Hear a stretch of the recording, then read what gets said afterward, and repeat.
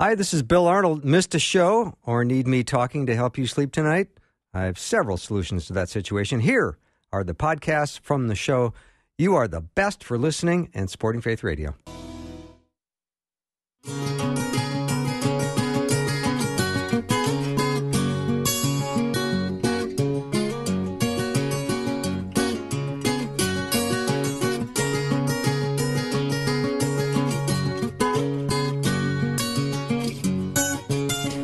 Welcome to the afternoon show. I'm Bill Arnold. Thanks for being with me today. I can hardly wait to get things started. We've got Guide Talk coming up, and then hour 2 is going to be John and Pam Bloom. They're back after a short summer break, and they're going to be joining us. We call that Deep Thinker Thursday, not to be confused with the first hour of the show today, because I think this is Deep Thinker too. So I've got a power panel on board ready to go. I've got Pastors Tom Brock and Tom Parrish, and Dr. Peter Kapsner, and then Secret Agent Man, Secret Agent. Justin Jeppesen is with us as well. That's the team. Gentlemen, how are you? Great, good, Bill. I'm doing so much better now after hearing that song, Bill. Wow, thank you for that. That's the best walk-up music I've had for anything. So I agree. Now, on Guide Talk, I always want listeners to give us topics, questions. Let us know what it is that's on your mind. We can do our very best to answer whatever you have. 877-933-2484. 877-933-2484. If you like email, you can also email me, bill@myfaithradio.com, bill@myfaithradio.com. So here's a question that was sent in last week from a listener, and he wants to talk about Matthew 18:18, where it says, I tell you the truth, whatever you forbid on earth will be forbidden in heaven, and whatever you permit on earth will be permitted in heaven. That's the New Living Translation. The King James, you've probably heard it this way, or the New King James, assuredly, I say to you, whatever you bind on earth will be bound in heaven, and whatever you loose on earth will be loosed in heaven. So he's looking for an explanation, and he said, if I pray this literally for my prodigal spouse, does this prayer violate her free will? Can I tell you the Lutheran view on that? It's called the Office of the Keys, but it comes from Scripture. Okay. And it's basically whatever you bind on earth, and he's giving the authority to the apostles to bind and loose. And I think he gives it ultimately to all Christians. When you see someone is sorrowful for their sin, you can loose them and proclaim to them the forgiveness of sins. If you see they're hard-hearted and impenitent, you bind them and you say, until you repent, your soul's in trouble. Another way Jesus put it was he breathed on the disciples and said, receive the Holy Spirit in John 20, I think. Whoever sins you forgive, they are forgiven. Whoever sins you retain, they are retained. So Jesus has given to the church, believe it or not, the authority to forgive sins, which is why a lot of churches confess sins at the beginning of the service, and then the pastor announces the loosing. They stand in agreement with what God has. Yes. They're not. They don't have the power to forgive sins. They're standing in agreement. Well, it depends how you put it. I mean, that wraps up our time with Tom Brock. No. I mean, thank you so much for joining me today. Remember, I don't. As a pastor, I forgive your sins in the name of Jesus Christ. It's done by Christ's power, not our own, obviously. Of course. But it's still, they marveled, it said, that God had given such authority to men when Jesus forgave sins. And I think that is also given to the church. Yeah, but I think the mistake we make as Christians is that we want to individualize these texts and everything. And the you is plural. I mean, there's no way to get around it. The you is plural, which means the whole church. So if the whole church comes together in agreement and binds something, it's bound. If the whole church comes together and looses something, it's loose. Now, as a pastor, you're there to speak on behalf of the whole church. You have the biblical right to do that. But on the other hand, in terms of this gentleman talking about his spouse and that, I'd have a hard time telling him he's got the authority to do that. Now, he has the authority to pray for his spouse. He has the authority to pray the Lord will bring her home. He has the authority to pray the Lord will change her heart. But the binding and loosing, he would have to go before the whole congregation and bring this up as part of the process of the church.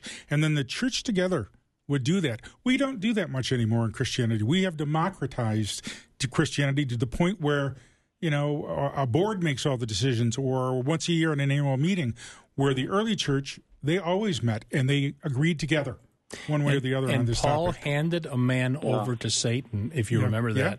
And I heard of a church here in town that they had a missionary who was living in impenitent sin. They had a special service, and they handed the missionary over to Satan for a good reason, Paul says, in order that his soul might be saved in the day of Christ Jesus. Good. That's biblical. Yeah. Yeah, I think alongside of that, I mean, just to add to what the Toms have already shared, and just keeping in mind the context of this, right? Yeah. You already mentioned the context of the church, and this idea and language of binding and loosing shows up again, and right before this, 2 chapters earlier in Matthew 16, where he's talking to Peter, and in giving him the keys to the kingdom, and then again here he's talking the second time he uses that word, the church.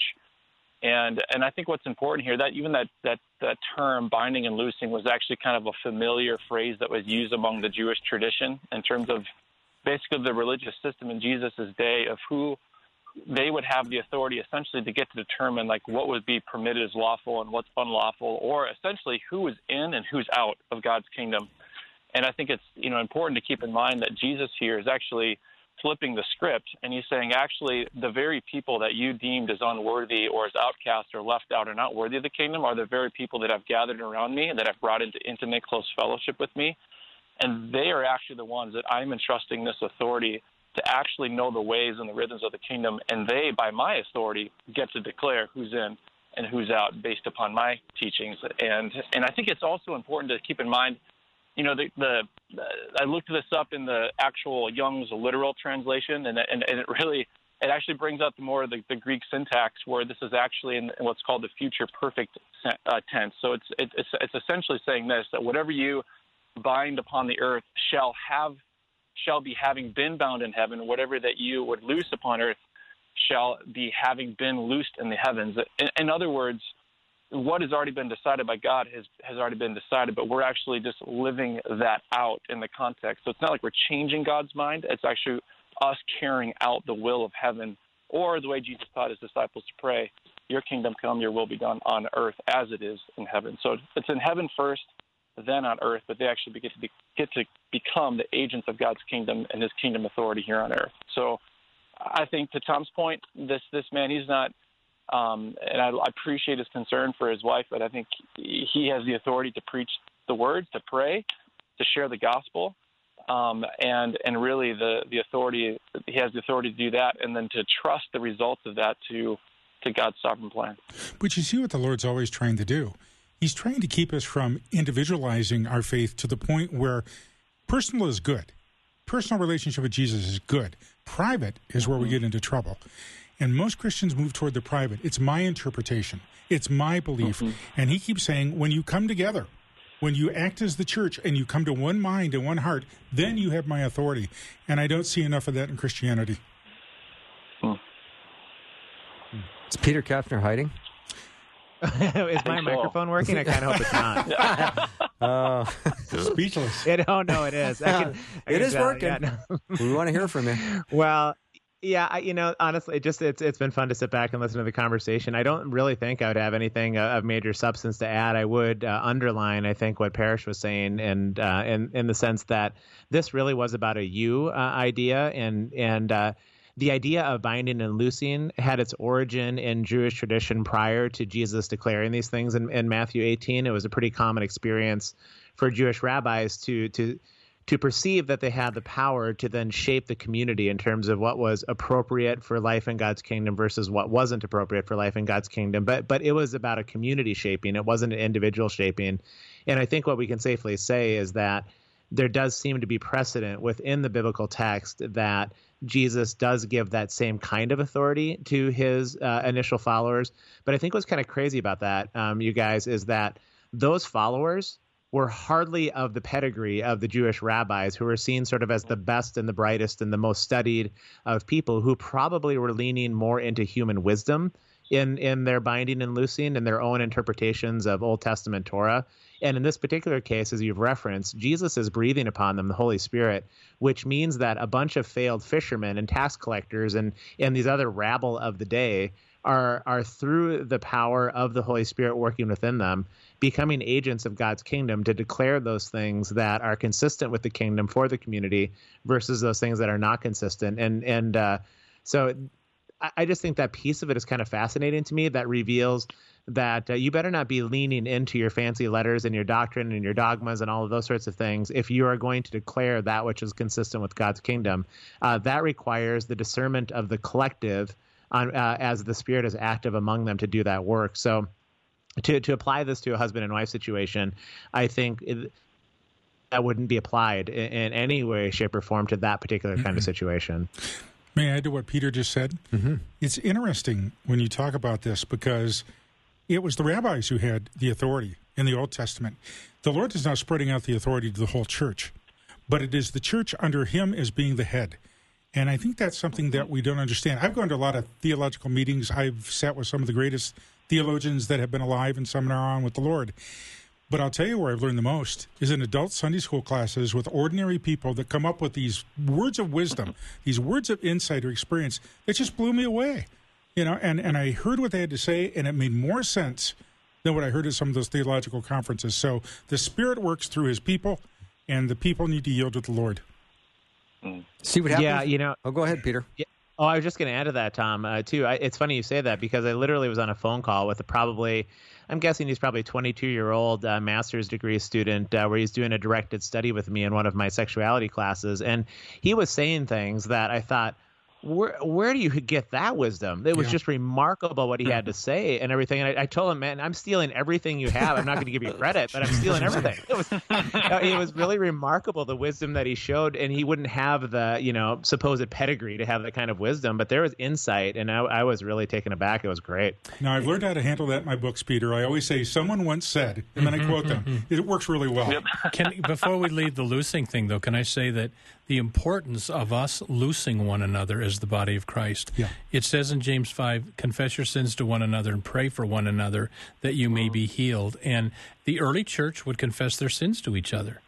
And I think the reason we don't have victory over sin to a greater degree in the modern church is confession absolution is kind of out the window, especially for evangelicals. And, even though Lutherans are supposed to do it, they almost never do it. And so just we need to reclaim the importance of proclaiming to each other the forgiveness of sins. Yeah. Well, I think that points to the priesthood of believers, right? I mean, the fact that Jesus was recreating the people of God, and rather than that role of a priest being designated, like Peter's saying, to someone with the right pedigree, that we actually step into that place of that privileged position really as God's saints, as his holy ones that have been set apart for his purpose. So, I mean, I don't know about you when you're talking about, this whole discussion, that just gives a bunch of hooligans like us, on this Guy Talk show a lot of hope, right? I mean, like we're the ones that, that he's calling out and selecting to bring in. And so it for me, it gives me a lot of hope to say, gosh, it really, it doesn't matter, in terms of my theological training or experience or background. That God uses all of that, but ultimately, at the end of the day, it's really about coming into that relationship with Jesus. That it happens at an individual basis, to be sure, but yes, it's we can't. It doesn't stop there. It's how we live that out and flesh that out at a communal context. Good word, Justin. Yeah, indeed. We'll take a little break. You too. We're wide open to your questions. Let me know what they are. 877-933-2484 is that text line. I'll say it again. 877-933-2484. We'll be right back.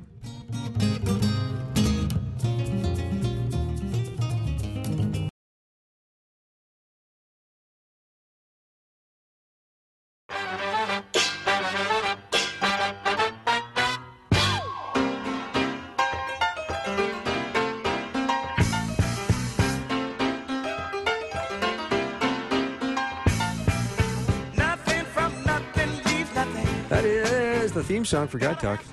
Thanks for joining us today. If you just tuned in, welcome. You can text us questions at 877-933-2484. The power panel is in place. All right, so yesterday I had this realization as I was talking to Peter. You'll maybe recall this. When we were talking to Dr. David Clark, I had talked about the fruits of the Spirit, and you said, you mean the fruit of the Spirit? And I said, yeah, of course I meant that. But you know how stuff shifts in your brain and you think, for how many years have I been saying the fruits of the Spirit, and how we got to be careful about what we're putting in our head and what we are saying and how we're recalling stuff. So, Yeah, it was really interesting when he said that, Bill, and he kind of took it as an aside, didn't he? And he said, "Well, I just want to clarify one thing. It's just one big package that is one fruit of the Spirit." And you had such a great example of saying, I've always thought about it as there's this smorgasbord of different fruit that might be sitting out there, and I might decide I want to eat 7 of the 9 fruit, but maybe self-control is out of the mix or something along those lines. And I think, didn't you guys say something to the idea that you almost get a different computer hardwiring when you give your life over to the Spirit? I don't remember how exactly you said that, but within that, then a new operating system, an entirely different, operating system. It was such a good analogy, and just the idea that operating system yields one big package of fruit that are all interwoven together, as opposed to the idea of a series of independent fruit. It was pretty powerful. So this is interesting, Peter and guys, because a listener from yesterday who heard that interview sent me a note today, and he said, in your fruit or fruits discussion yesterday, it got me thinking of what it means too. I see fruit as meaning a bunch of fruit from one tree, so when we talk about one on that list, in a sense, we have received all of them, and they're all growing at the same time in our own tree. Whether they're growing, analogy. Yeah. Huh. I don't get it. I don't quite get that. Say that one more time, Bill. Yeah, go ahead. In talking about yesterday, we talked about fruit or fruits, and it said, I see fruit as meaning a bunch of fruit from one tree.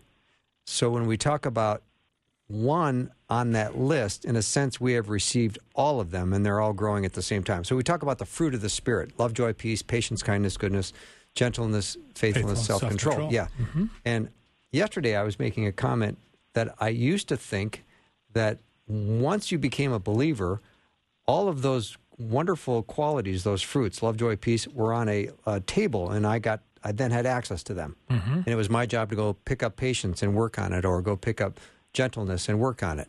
And I said, and then I really came to understand that inside of me was a new operating system. Sure. My heart of stone got taken out, and a heart of flesh got put in. Mm-hmm. I have a brand new hardwired operating system, and I possess all of those right now at that exact moment. Okay. Now it's to what degree I exercise them. Because we can quench the Spirit. Exactly, we can.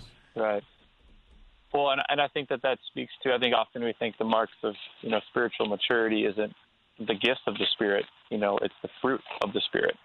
And I think sometimes, when the Spirit, there are spiritual gifts, plural, but there's really only one fruit. And really, that's really the character or the qualities of Christ that are formed in us when we get that new operating system. And really, the Holy Spirit is, it's not an app that we, pull up and say, hey, I want to work on love today, and here's my app for that. Here's my, it's the Holy Spirit is the operating system by which the fruit of Christ-like character is displayed in our life in an ever-increasing way. Yeah, and I was looking at this a little bit further too, Bill. Timothy Keller says that the real fruit of the Spirit always grow up together. They are one. And so sort of there's this fruit that you get that gets manifested then in all of these different kinds of ways, depending on the circumstances and the situation. And so the statement, the characteristics of a Spirit-filled life are interwoven. It is when they're seen together that they mark the believer. And so you can't really separate them out. You do somehow, they're all into kind of one reality that maybe patience naturally begins to manifest over here, whereas joy is manifesting over here. And so I'd want to look further at what Keller is talking about when he says that the real fruit of the Spirit always grow up together. Like, what does that look like? Because I know in my life, if I try to break them down into individualized fruit, it seems like, one fruit maybe is fairly ripe and ready to be picked, and other ones I'm like, oh my gosh, that's fallen to the ground dead right now. And so I don't really know for sure how this works, but certainly within the biblical text, it is one fruit that you get, and it's a variety of manifestations of that fruit. Mm-hmm. I think it's significant, though. Do you wonder, Peter, and Tom's too? I mean, the fact that love is listed first. Because I think when you think about that, it's like love, joy. Well, you can't really be, if you're loving, you're going to be joyful. If you're joyful, you're going to be peace. You have a sense of peace. If you're peaceful, you're going to be patient. If you're patient, you're going to, and the way that they just kind of seem to cascade into one another. But I wonder if, I think there's something significant that if love and that idea of the chief commandments are all the law and the prophets are summed up with loving God and loving others, that's really kind of the leading part of that fruit that aspect of that fruit is one of love. See, I'd like to really I think it's. Go ahead, Peter. You're just going to just add quickly to that. I think it's Dallas Willard who does say that the fruit is so fully compacted into that word love with a variety of manifestations. So that's the primary form, which is what God's kingdom sort of pulsates with, right? I mean, it's defined by the love of the kingdom, and so I think there would be some agreement among some, Justin, that would say that love is the characteristic that then bleeds and cascades, as you said, into a variety of things. It's interesting, and I would love to explore this deeper for a very simple reason. In my entire life, as well as my ministry, and I grew up in the church, I can think of one or two people that manifested all the fruit, at least from my perception. I know some that had great love, but they didn't have much patience with other people, or they showed, great joy, and yet they were, harsh with others at times. And I'm wondering, okay, how does this all grow up together? And I agree with what we're talking about, but how does it all grow up together in a way that manifests itself at the same time? Because too often, there are only aspects of my life that get manifested when I need them, and it's usually when I'm under pressure. Where somebody points it out and says, Tom, for somebody who preaches the gospel, you're not very loving. And I have to step back and say, whoa, I got to look at that. I saw a great poster the other day, and I'm going to be putting it in my office at home. It said, when God called you to his work, take heart, he figured in your stupidity in the process. And that's the way I kind of feel about all this, because I wish I could see all that fruit emerging in me at the same level all the time. I hate to say it, I don't see it that way. I see some elements, but I don't see others. I was sitting across from a youth director once, and he had a sign on his desk, God loves you, and I'm trying. That's a youth director. So another comment came in from Mike, there's no bad fruit that spoils the whole bunch? Question mark? I think there is. I think there are people that are I'm remembering somebody who was a very gifted Christian speaker, but then he treated his staff like dirt. Mm-hmm. And I think it is possible to be strongly gifted, but be really lacking in the spiritual fruits. You can have a spiritual gift, but so you got to work on both of them, Yeah, I think, and going back to what you said, Bill, I was just going to say, too, I mean, I think that idea of the operating system is the helpful starting point with this, is that the fruit is probably likely the operating system that we're given, because if you look at the verses prior in Galatians to all of this, the before the fruit of the Spirit, it does talk about the works of the flesh, and you could probably go ahead and try to single those out. We're more in bondage to some of these things than others when it says things like adultery or uncleanness or wrath or strife or fornication. And I think what we're talking about is that there's a heart that is governed by sin that's going to manifest itself in a variety of ways. And I think the karpos, to use the word in the Greek, or the fruit, is going to be more akin to the operating system that you're talking about, that will then all over time grow up together. But I think I would hesitate, just when the biblical text says something that is singular, I would hesitate to pull it apart and emphasize one characteristic over the other. Somehow we have to keep the tension that these things, though separate in their expression, are interwoven together somehow if we want to stay faithful to the text. We'll be right back with Guy Talk. Let me know what your questions are. 877-933-2484. Be right back.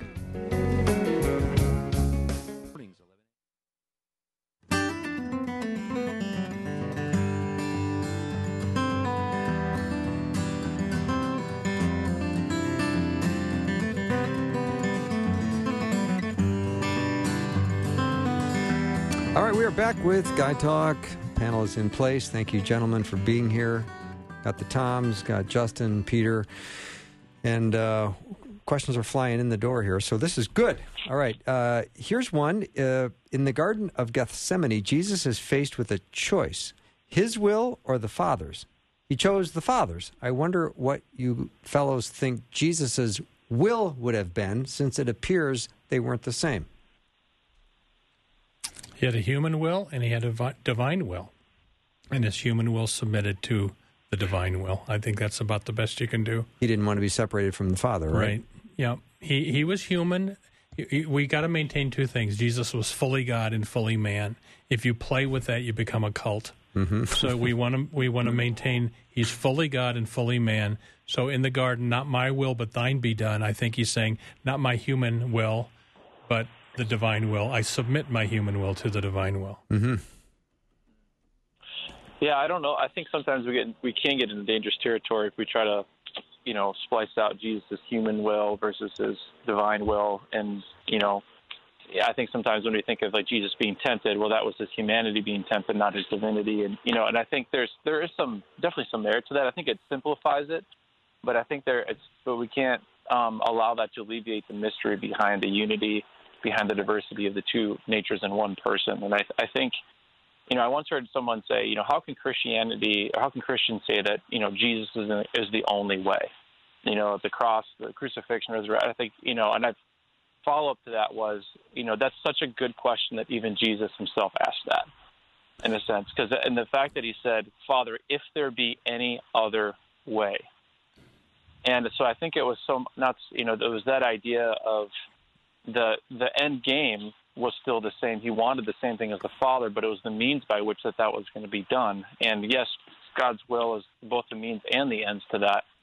But I think ultimately we see here the struggle that was real of Gethsemane, literally meaning the place of crushing, where olives would be crushed. And we see, I think, both his humanity and divinity here wrestling, because he did not want to be separated from his Father. And I think that's the thing that he was fearing the most and did not want, and was wanting some other way to happen in order for salvation to be achieved. But so I don't know. I guess I see where that's coming from, but maybe I challenge that notion a little bit, that it's as simple as it was his human will and his divine will.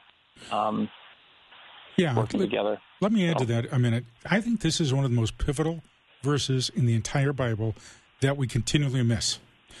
Jesus knew who he was. He knew why he was here. Mm-hmm. He said, I have the right to lay my life down. I have the right to pick it up again. I mean, come on, you got to know who you are to do that. However, his interest in having the right relationship with the Father superseded anything he wanted that might be different. And why don't we do that? That is what Christianity is all about, that the will of Jesus should supersede who we are, what we are, why we are, in our decision-making, in the way we behave, in the way we think. Unfortunately, the church tried to establish that by all the rules. Follow these rules, follow the commandments, do this, make sure you're in church on Sunday. The point is, if the relationship isn't there, the rest of it's empty. Jesus pursued the relationship and did the right thing. Mm-hmm. Yeah, I don't have much more to add to that other than agreement in that. But Tom, based on what you're saying too, the idea when it talks about in the biblical text that you're going to believe in something, or Jesus is inviting his followers to believe in him, and he demonstrated that in that time in Gethsemane as the crushing was happening. To believe in something is to yield and to surrender and to submit. And what's interesting in the New Testament of the Greek language, the tense of that word is that it's an ongoing and continuous action. I mean, it's something that you choose and you re-choose and you choose and you re-choose. It's the language of Paul when he says that I die daily. I have to die to myself daily. And Jesus gives us that model, that the heartbeat of the believer and what defines the believer over and against somebody who may not be a believer is not necessarily your capacity to articulate the stories of the Bible or a theology of the cross. Those things matter, and I think we can care deeply about them. But the true core of the believer is someone who, in halting ways, in faltering ways, and failing kinds of ways, continues to come up and say, "Okay, I will yield and I will surrender again." And Jesus, thank goodness we don't have a high priest that can't sympathize with our weakness, right? I mean, Hebrews is very clear that he can sympathize with that. As we feel crushed and perplexed and broken and confused, that the hardest thing to do is to yield in those moments. And yet that's what he did. In the hardest of all moments, he yielded. And that is what it means to believe, and is to walk in trust towards a future that your Father will have your back, even in the midst of the deepest and darkest times. All right, here's another question, and I might even include Rebecca in on this one. Maybe. I haven't decided yet. That would be breaking the Guy Talk mold, for That's sure. all right. We can Guy Talk +1. Guy Talk +1. I'm just throwing it out there. I'm not saying it's going to happen. I'm on standby. I'm putting it on the table. I don't know. I'm for it. Let's hear. All right. Here's the question. I'm working with a couple that I've become friends with. We have a good, fun relationship. We are deepening our relationship, my wife and I. They are new to the faith, and they're living together. So I'm praying for them, and we start a Bible study tonight. Any scripture, that's a great way to share the depth of the sin. I have been rather blunt. I've got one, Bill. All right, Tom. Brock. Rebecca, that seems like a good one for Rebecca. Well, I think she should follow Brock just to, Yes, I do too. Seriously. soothe things over. The verse, I agree. the verse I use all the time in this situation because it's so clear. 1 Corinthians 6, 9 through 11. Do not be deceived. Do not know the unrighteous will not inherit the kingdom of God. Neither fornicators, which is what they're doing, nor idolaters, homosexuals, thieves, greedy, robbers, nor revilers will inherit the kingdom of God. Such were some of you, Corinthians, but you were washed, etc. And so that verse, I would lovingly, humbly put that verse before them and say, you're living in fornication here. According to this verse, you have to repent of that if you're going to see the kingdom of God. And I would just humbly, lovingly share that.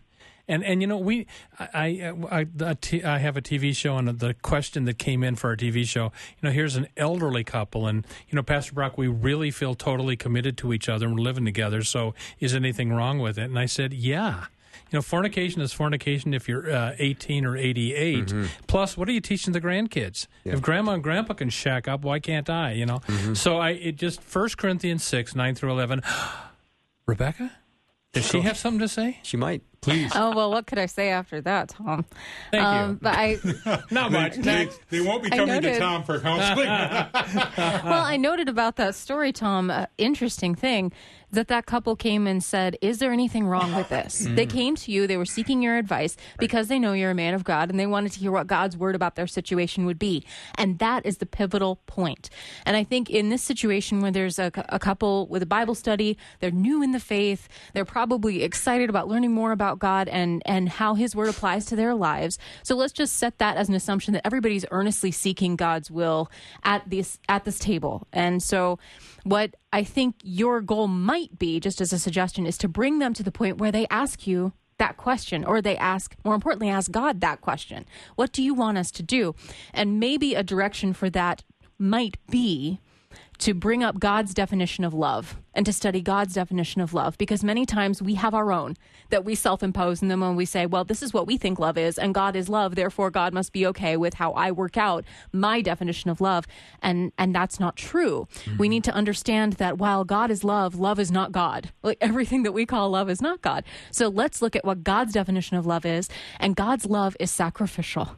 God's love is other-centered, and God's love draws boundaries. What are some of the boundaries that God says are true about true love? And what are some of the things that he calls us away from in order to display his love? What are some of the ways he calls us to live differently because of his love?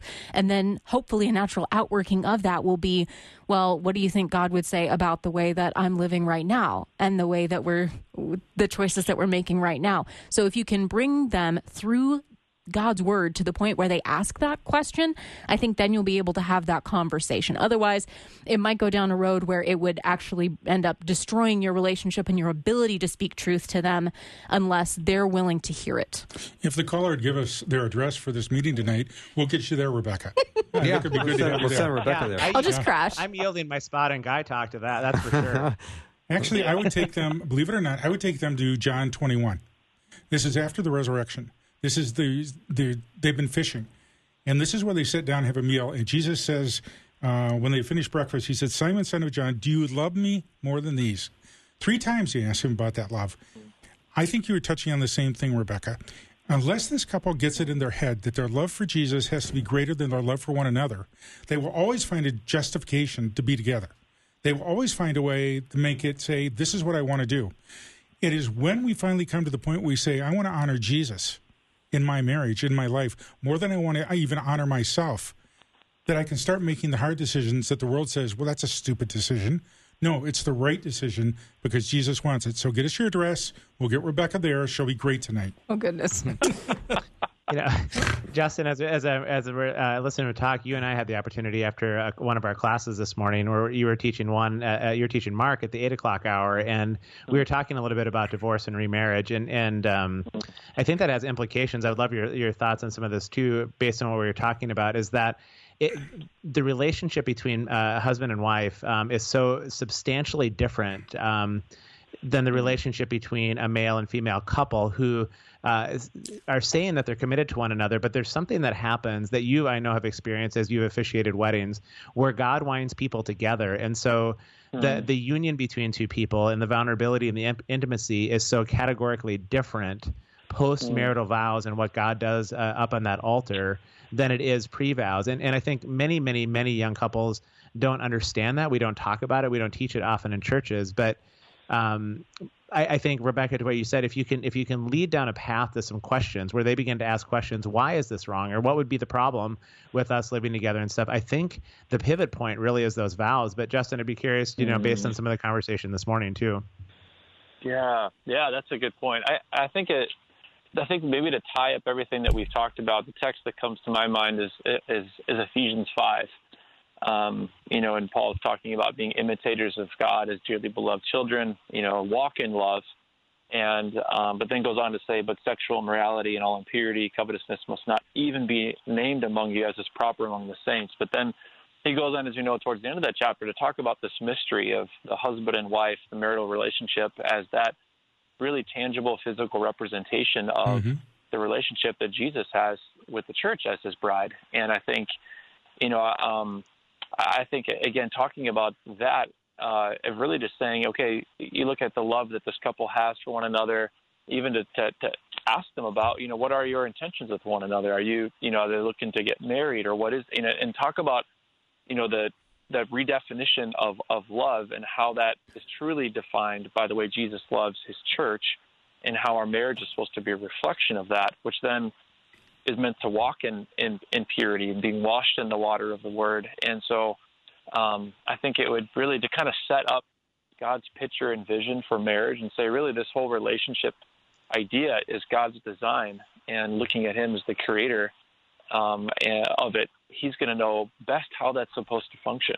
And so really, I think it'd be curious even to use a text like that would help me to give a window, both a window into the future and into what God has in store potentially for them if they're going to want to walk in his ways. But then also, as the word often is, it's also a mirror that reflects and helps us to actually see more accurately the real condition of our heart as it exposes our motives and our actions for what they really are. And so that'd be the text that I would. But I think Rebecca, she's the ambassador for this. So I think we agree. Yeah. We commission you, Rebecca. We lay our hands upon you and send you out. I had no idea. This is awesome. We're going to take a short break in just a couple of minutes, but let me ask this one. This is a question. I'm having a hard time trusting God with my future. What are some verses that I can turn to for hope and courage? Maybe I'll take a break now. We'll come back with answers. You're listening to Guy Talk, and the power panel's here. We'll give you another 90 seconds to come up with some great verses. Let me know. I got time for a few more questions. I got still a few here that I'm going to ask, but 877-93-FAITH. Be right back. Could you come back and sing?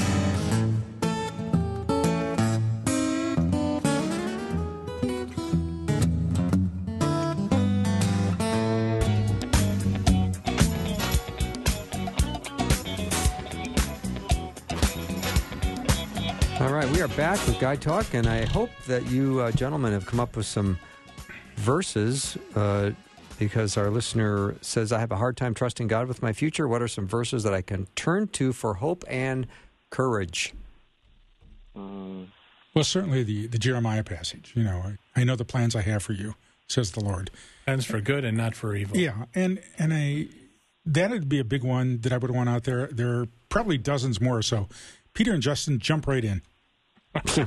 Well, how about me, Tom? I exist. I know you got scripture, Tom. I'm not worried. I thought I was the host. Well, Bill gets to decide who goes next. Yeah. No, I had sorry about that pregnant pause on the other side of the break. I thought you said we're taking a break. No, don't worry about it. Not that we're. So anyway, what came to my mind immediately, and this, pertains to the future. But for me, I remember at a crucial juncture for me, this was back when I was trying to decide, some big things after I was, graduating from college and which wasn't that long ago, I guess. But, you need to make a decision to have unclear, what this is going to, the outcome of this decision. And the Lord brought Psalm 25:12, which says, "Who is the man who fears the Lord? Him will he instruct in the way that he should choose." And then 2 verses later, it says that the secret counsel of the Lord belongs to those who fear him. And what that did is it led me on a study of what is truly the fear of the Lord. And then I started reading through the book of Proverbs. I took a chapter a day, as there's around 31, days in a month, whatever, do a proverb a day. And I just highlighted every time it talked about the fear of the Lord. It talked about wisdom. It talked about future and planning. And, you come to verses like, Proverbs 16:3, that, when you commit your work to the Lord, he will establish your steps. Of course, Proverbs 3:5 and 6, trust in the Lord with all of your heart. Do not lean on your own understanding. In all your ways acknowledge him, and he will make your path straight. So I would really encourage this listener. It was so helpful for me. Do a study on the fear of the Lord. And I think that really encouraged me just to have clarity over just what is that next step today, and to not be overly concerned about what's going to happen tomorrow or even next week. So that's what I would share. And Bill, we don't know what the future holds, but we know who holds the future. Who are you, and what have you done with Tom Parrish? You been to Notre Dame lately? That's personality 14 coming out. Well, one thing I would challenge the listener is this. I know it's hard to trust the Lord for the future, but what's the antithesis? Chaos? Mm-hmm. The unknown? Heaven forbid fate. I don't believe in fate, but I mean, you really want just the chaos to run your life? We have in Jesus the first one who came along who said, I have a plan for you. I know what to do with you. You yield to me, and I will take you on that path. You know what? Buddha never said that. Muhammad never said that. There are no leaders in the world that ever said that. He's the only one, and I think we can take him at his word. I think too, Bill, I'm just kind of... Go ahead, Peter. Chime in. Just quickly, I've just been kind of mulling this over in my mind a little bit too. When I think about the future and can sympathize with the listener about fear relative to the future, I think it's one of those things like what do I anticipate my future? What does it need to be in order for my heart to be at rest and at peace? And when I ask myself that question, it kind of reveals those things that I fear might become idols in my life about the kind of future I require in order for my heart to be at peace. And maybe that has to do with a certainty of income, or maybe that has to do with a certainty of health, or maybe that has to do with a certainty of relationship that if I'm not careful, I can lean into those things and walk on those kinds of paths that if I'm going to lean into that kind of stuff to bring a peace to my soul, I'm actually then leaning into idols to do so. And so I think when I think about my future in light of the fact that we all are living in a world that is in deep and desperate need of sort of the restorative, reparative work of God, that we await for our King to return to set all things right and bring the fullness of that salvation back to this earth, then maybe I ask different questions about my future, and I even anticipate different things about my future if I think of this world as not my home, but as the place of exile from my actual home.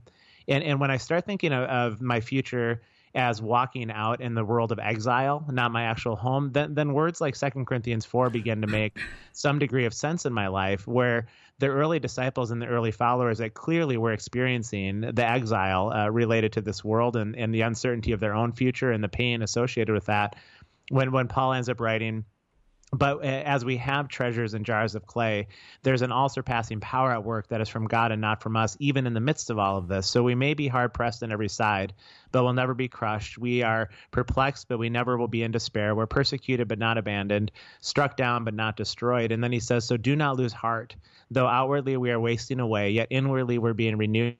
And our light and momentary troubles in this earth are achieving an eternal glory that far outweighs them all. And so my mind turns itself to that passage, that if I'm having trouble trusting God that my outcomes in this life are going to be positive, maybe I need to stop having the expectation that outcomes in life are going to be positive according to the metrics that I want them to be.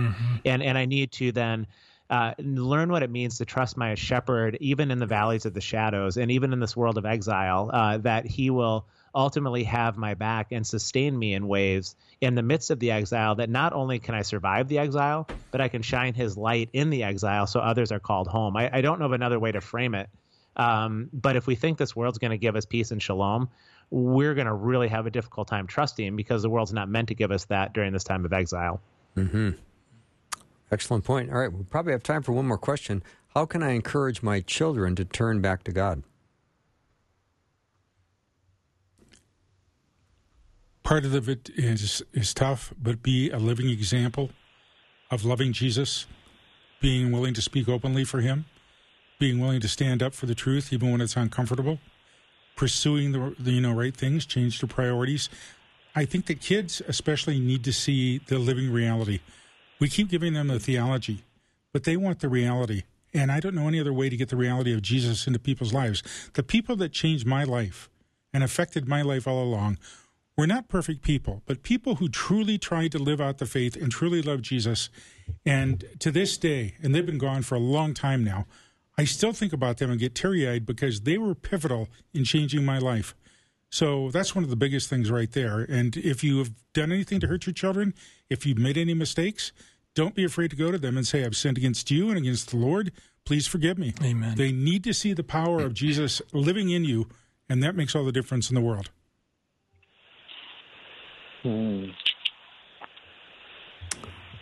Yeah, I could just chime in. I'll chime in quickly. I don't the answer.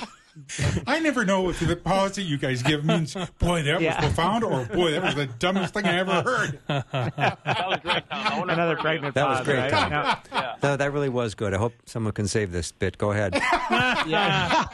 You're going to be looking in the wrong direction if you're looking at me. I mean, with my 5 kids too, I think I again, to use the word sympathize, that our hearts long as parents, right, for our kids to walk in the ways of the kingdom, and that is one of the hardest things when they're not. And I know to the extent that I've been walking that out as a parent with our 5 kids, and there's ebbs and flows in their life and their interest and their desire to walk within it. Prayer is such a cliche, but we have found that that is something that really is something happens when we pray. And my wife and I have prayed often for our kids, and it's amazing to see convergence of events that then lead to different kinds of questions. But I think to take the posture of patience and a bit of long suffering, if our kids are walking down different pathways, and just be there and be ready to be that ambassador and to call them home when they come. Earlier in this show, I think were really helpful, that if you can lead people along to that place where they then ask the questions themselves, if you try to beat them over the head with something when they're not ready to hear it, so often that is something that may be counterproductive. But as you pray and ask for God for windows in their lives, and then be ready to share that when those windows open, God does have a way of opening windows. It might not be with our timing, but it is a tricky question. There's no doubt. And I think, when we see our kids struggling, we just want it to change immediately. And that's one of the hardest things, is to stay in it with some measure of patience. Yeah, I have to say, you guys did an outstanding job today. And yet I had a text from a listener that said, hey, there could be a new Faith Radio spot. What would Rebecca say? I love that. We like it. Yeah, we love it. So what would we call it? Guys Talk plus Chick? Something like that. I'll get back to you on that one, Tom. I'm honored by the inclusion. Thank you. Oh, you call it wisdom plus 4 guys. Yeah. There we go. That one I like. Yeah. All right. Thank you so much, gentlemen, for being the outstanding power panel today. Always look forward to this time together, and I'll see you next week. All right. That wraps up our time. We're going to have coming up Deep Thinker Thursday, which sounds funny me saying after what we just went through, but John and Pam Bloom are going to be with us. John, of course, is the co-founder of Desiring God. We'll be back in just a minute.